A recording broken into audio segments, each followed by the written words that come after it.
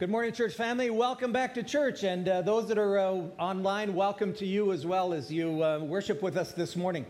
If you have been turning on your TV, you have been noticing over these last weeks, and especially this last week, that we're living in times of turmoil, that our country is in turmoil.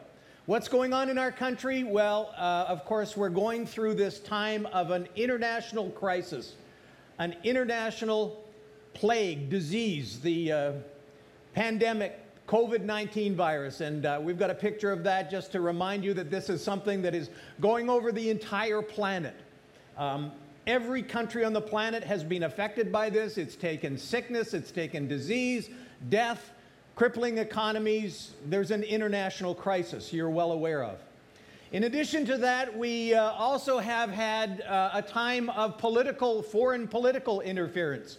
And both parties across the aisle and people that protect our nation know we've got a picture of China up there. We could have put a picture of Russia, but there are foreign nations who have meddled and would like to meddle with our government, with our political process. In addition to that, foreign political interference, what's really dominated the news these last few weeks, you're well aware, is the whole issue of racial discrimination. And it erupted just over a month ago with this terrible picture of George Floyd being killed, being arrested and detained as a black man by a white police officer. But that was just sort of the straw that broke the camel's back, and protests erupted across the nation, including our islands, because of this ugly issue of racial discrimination popping up in our culture. And of course, what started as peaceful protests across the nation in some places erupted into violence. And we saw pictures of looting and burning and violence between police and protesters. Some protesters bringing destruction, burning, arson, looting. All of these things were images on our TV and have just happened in recent weeks, and we're looking for those things to die down. All of this has been a part of our national news. It's the turmoil that our nation is going through. And with that violence, there has been lawlessness.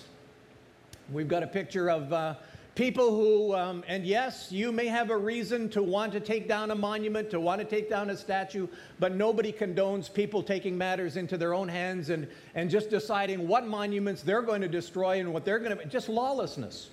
And not just lawlessness of tearing down statues, but lawlessness of setting up parts of cities. And perhaps the most egregious example was what we watched happen in Seattle, where groups of protesters just decided they were going to take over parts of public and private property.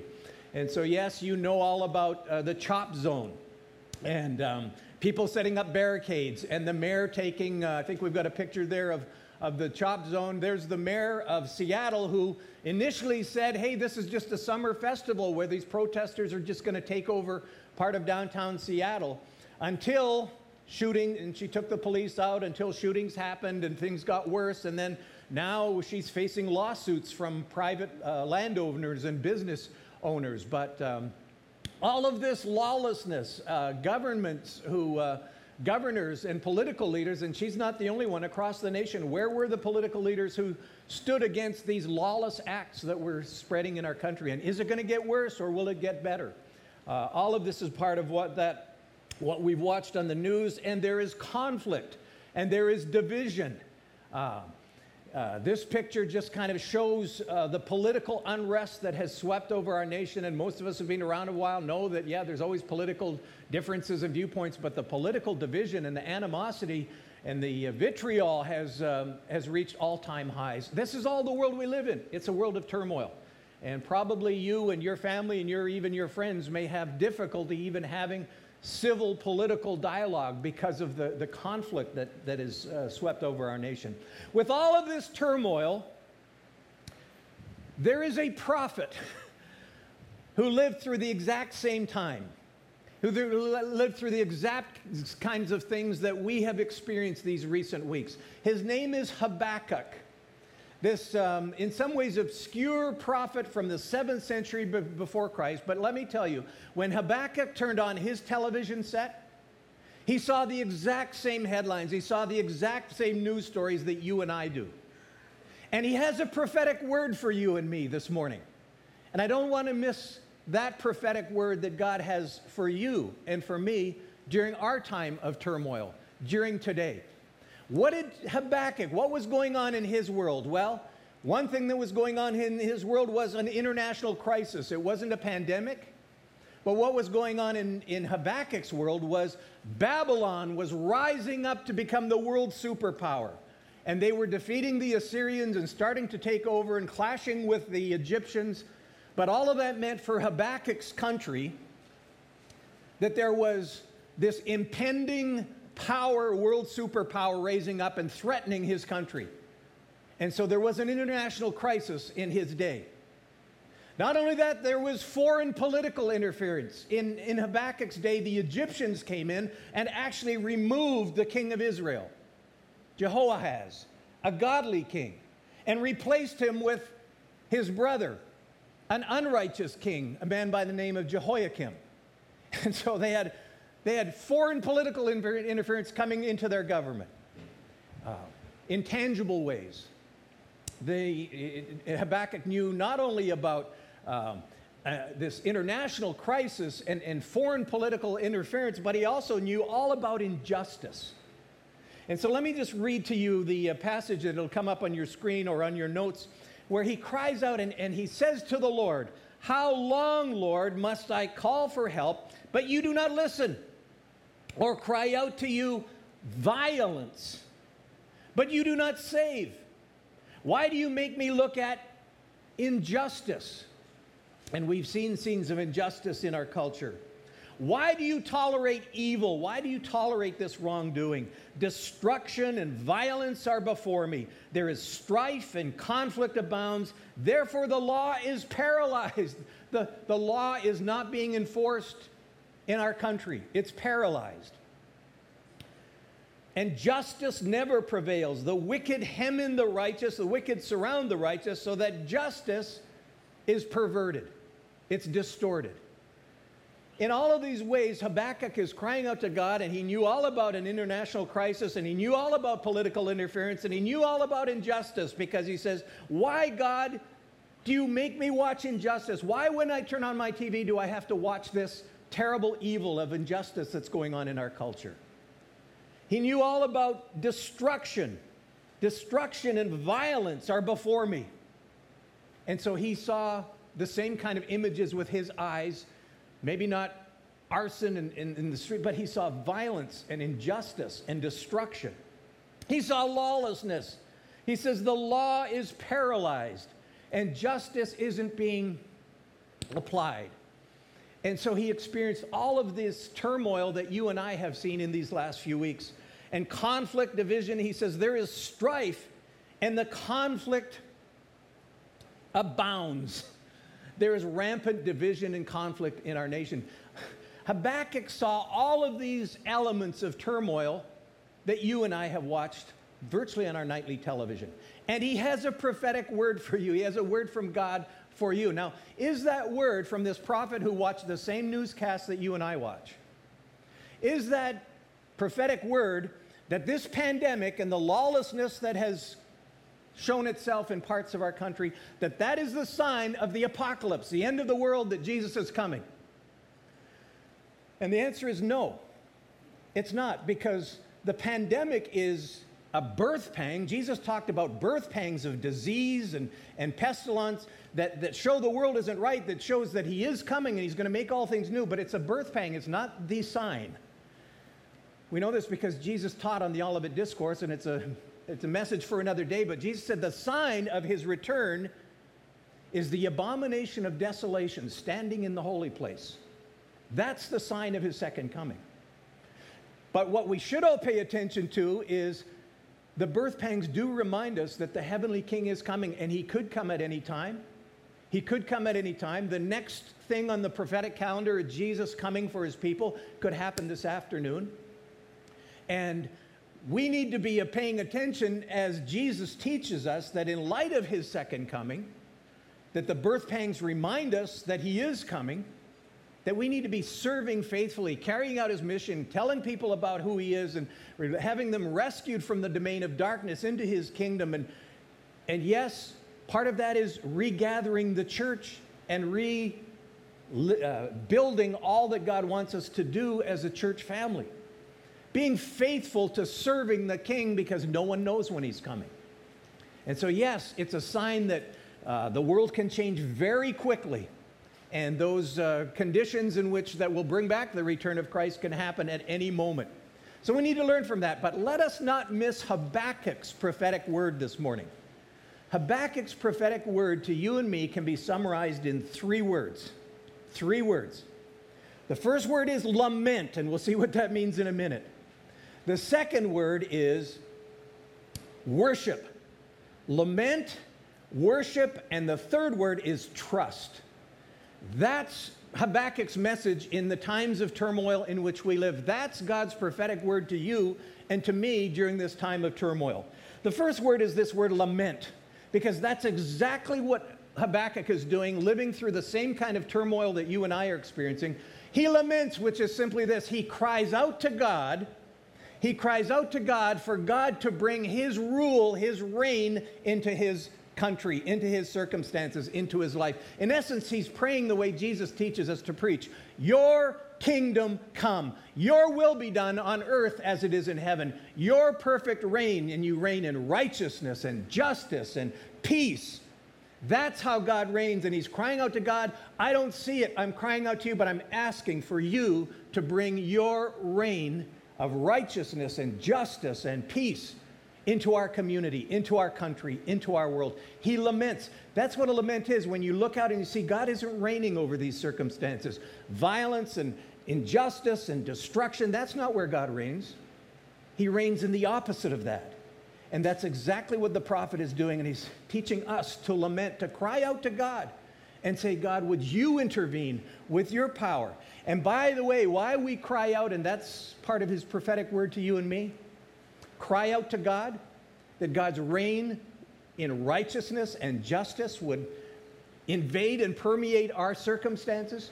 And as we do so, we need to take action to be instruments of God's rule in our community. We need to be those who stand for those who were oppressed. We need to stand against racial discrimination. We need to stand for God's rule in all of it, whether it's racial discrimination or economic deprivation, or whether it's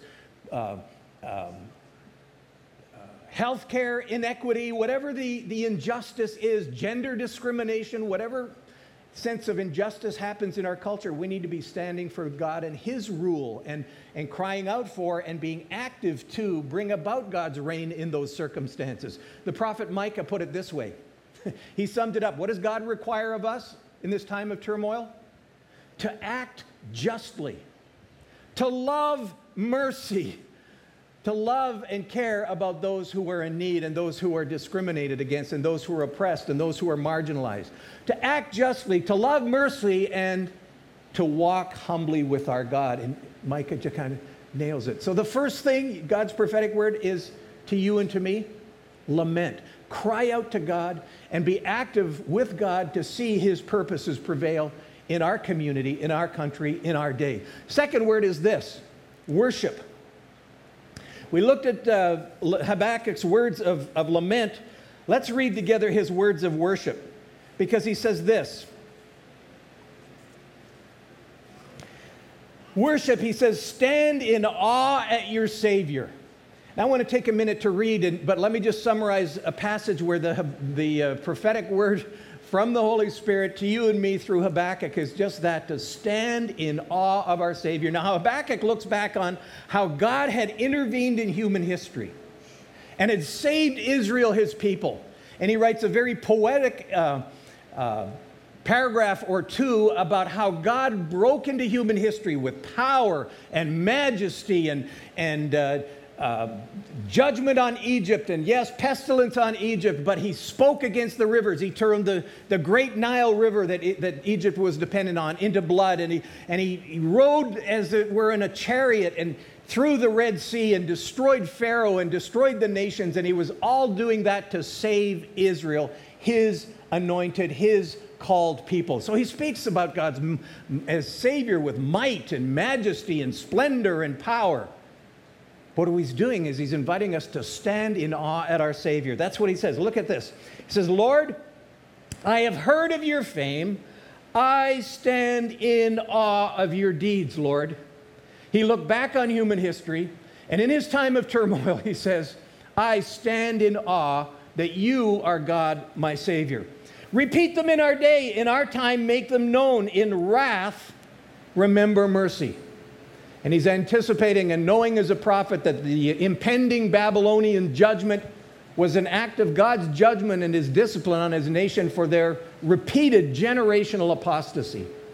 But he says this, God's splendor, he says, God came from Teman in the south, the Holy One from Mount Paran. He's talking about God moving in the south of Judah. His glory covered the heavens, and his praise filled the earth. His splendor was like the sunrise. Rays flashed from his hand where his power was hidden. Plagues went before him. Yes, the plagues inflicted on Egypt. Pestilence followed his steps. He stood and shook the earth. He looked and made the nations tremble. It wasn't just Egypt, it was all the surrounding nations heard about his power and what he was doing in moving in salvation and judgment in the world at that time.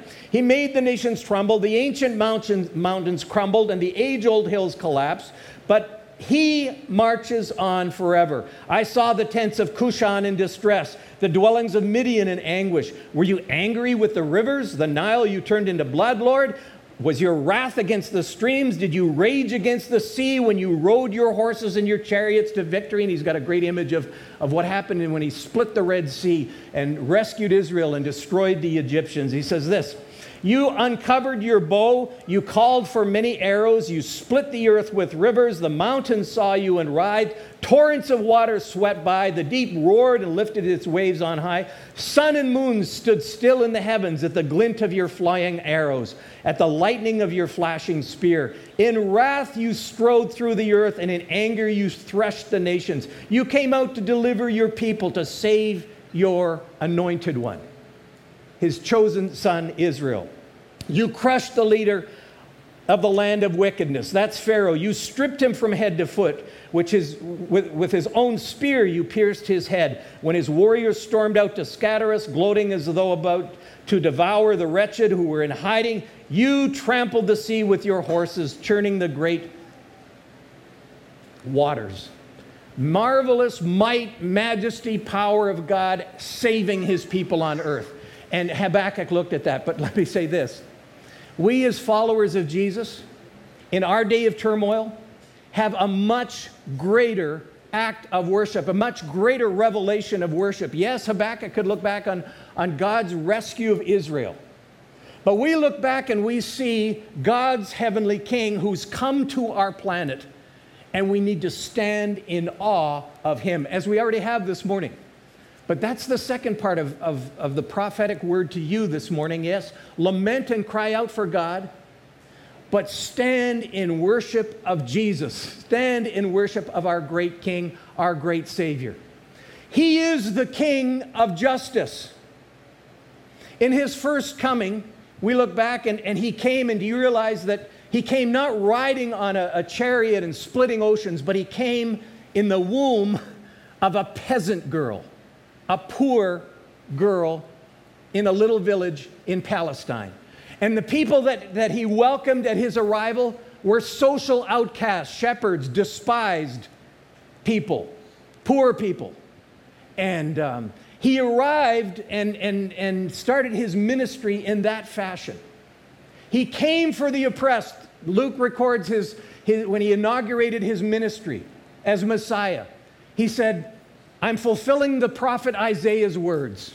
The Spirit of the Lord is on me, and I've come to release the oppressed. He cared about people who were marginalized. He healed lepers who were rejected. He reached out and fed the poor and the hungry, and the crowds flocked to him. And he cared about racial discrimination. He welcomed every outcast to his table. That's the great message of the good news of the gospel, especially as Luke shares it. He's the king of the oppressed. He reaches out and cares for the marginalized and the discriminated and the hurt and the put down. There's an open place at his table for all of those kind of people. He took initiative against racial discrimination. He made an appointment with a Samaritan lady who was outcast because she was a half-breed. And he brought living water to her and to her village, the gift of eternal life. And he ran against racial discrimination when he entered the temple, which was the bastion of the economic and religious and social power of the day. And he went into the temple and he said, God's house is to be a place for all the nations, a house of prayer for all the nations, and you've made it a robber's den. And he stood against the racial discrimination that was going on in the temple. And yes, he acted in protest, not violence, but protest. He threw the tables over and the money changers' tables over. He protested the evil that was going on there, but not with destruction. Nobody was hurt. Nothing was damaged. But he did protest. More significantly, he showed his authority over the temple. And you read that story of what happened when he entered the temple and faced racial injustice, and he faced economic injustice and political corruption in the temple. It was all there. And the political parties, the Herodians and the Pharisees were two political parties, and both were trying to co-opt him and get him on their side. And I love the words of Anthony Evans, Tony Evans, a pastor in Texas. He said this when he talks about Jesus going in and the Herodians and the political parties. Jesus said, I have not come to take sides. I have not come to take sides with a political party. I have come to take over. I love it. That says it all. Because our political allegiance is to our King Jesus. And that's what Jesus came to do. He has the authority over the temple. He has authority over all things.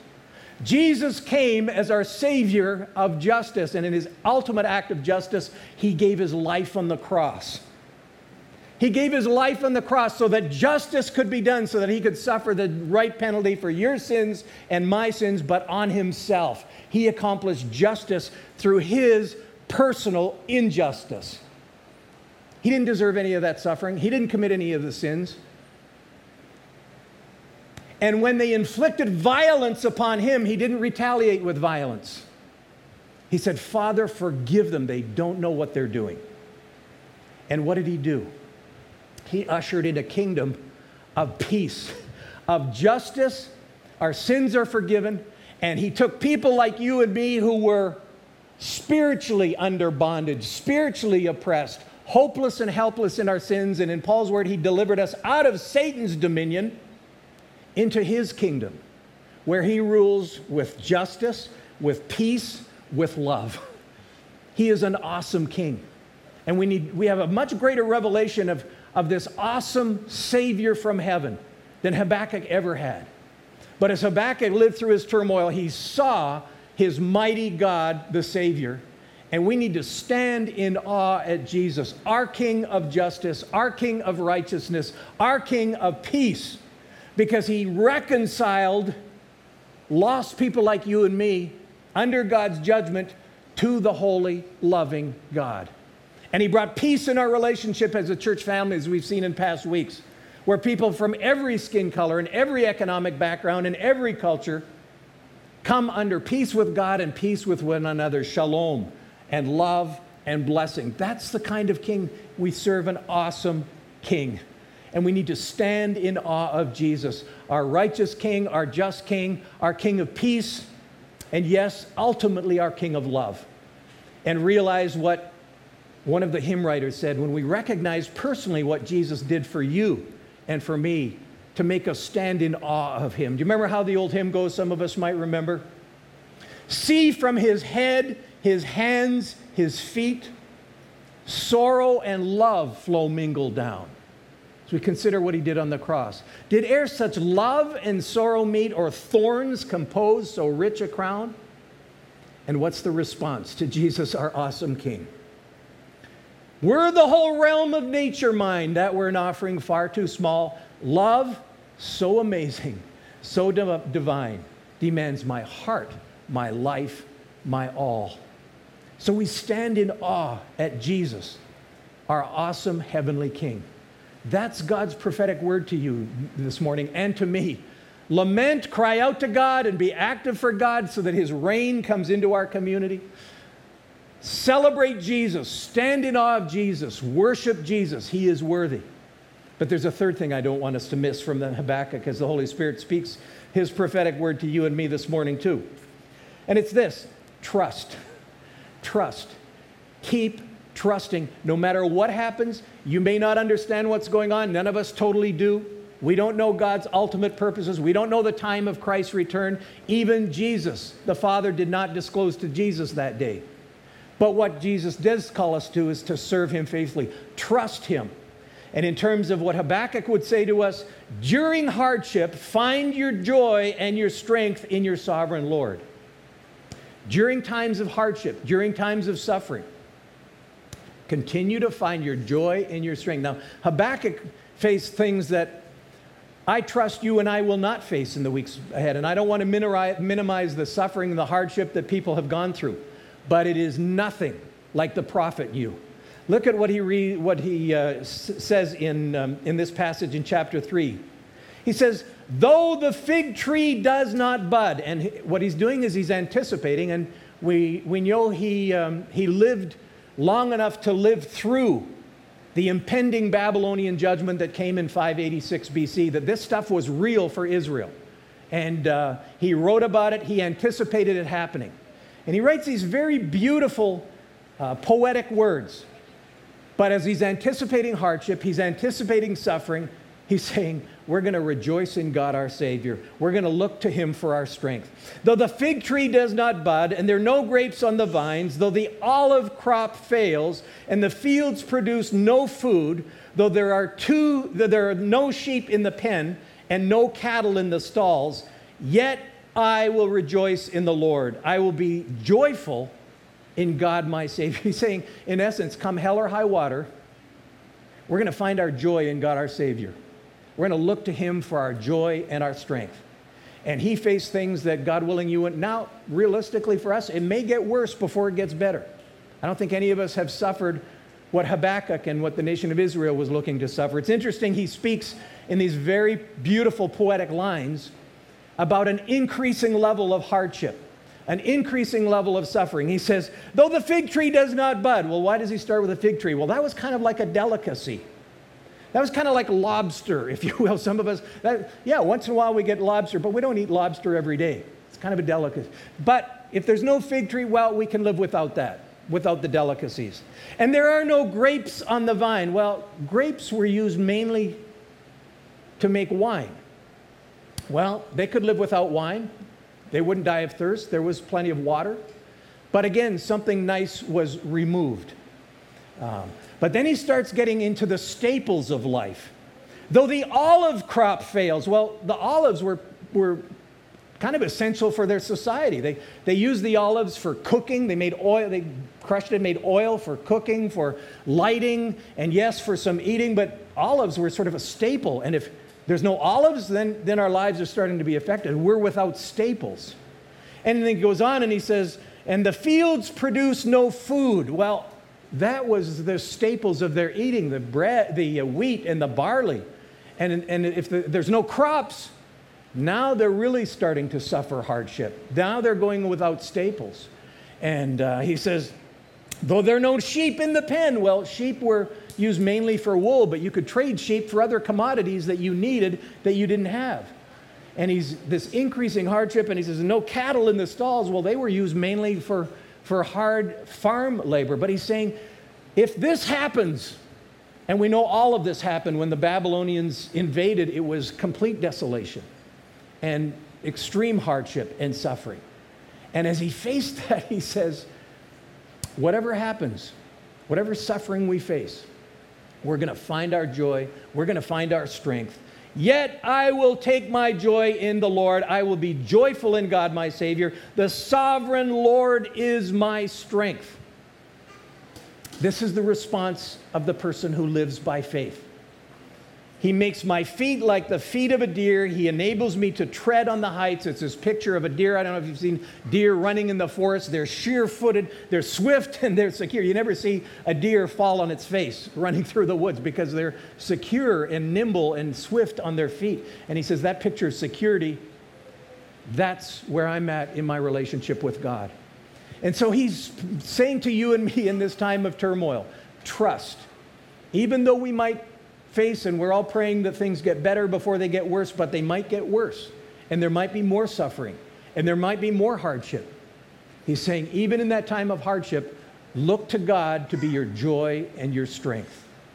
We're going to conclude our service this morning by living out Habakkuk's prophetic word to you and me. I want us to just take a few minutes, and we'll put up a screen. I want you to, first of all, just where you're seated, and some of you are in family groups, some of you are a couple of singles together, just nod heads with a couple of people around you, and let's pray together.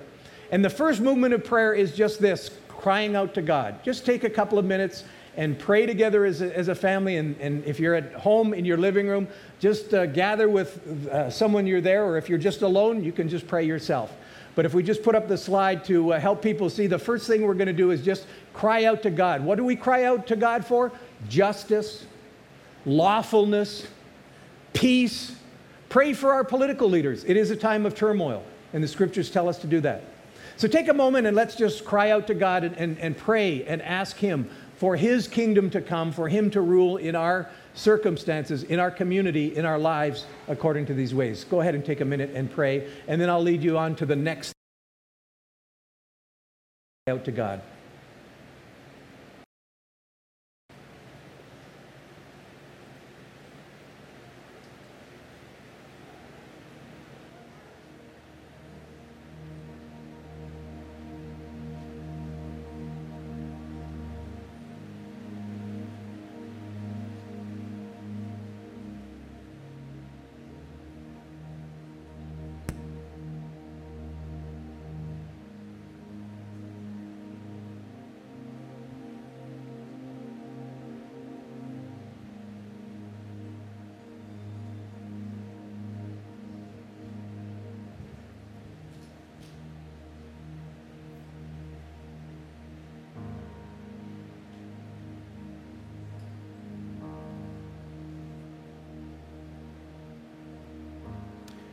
Thank you. Let's just now move to the second thing, and let's just prayers of praise to our righteous King Jesus. Cry out to God, and now let's just take a moment and again praise God for our Savior, the Lord Jesus. Whatever comes to your heart, mind, just give thanks and praise Him.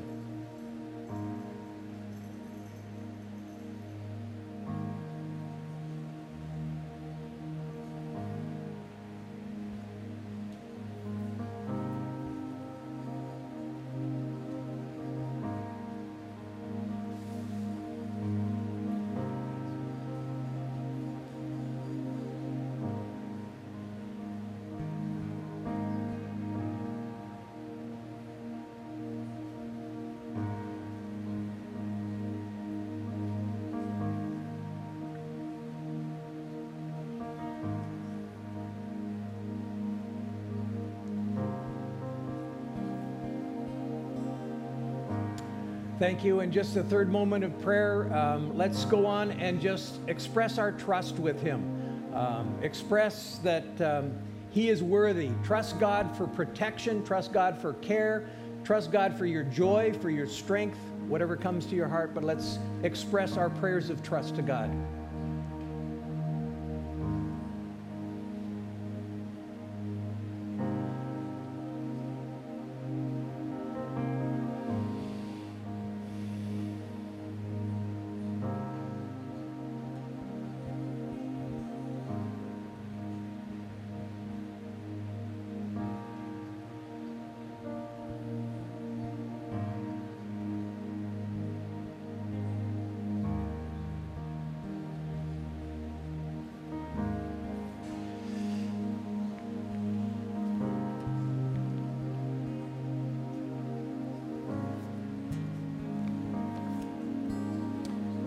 Thank you. We're going to conclude our service now, and let me invite you to stand, having just taken a few moments to respond to God's prophetic word to you and to me from the book of Habakkuk, from his Spirit-inspired prophet.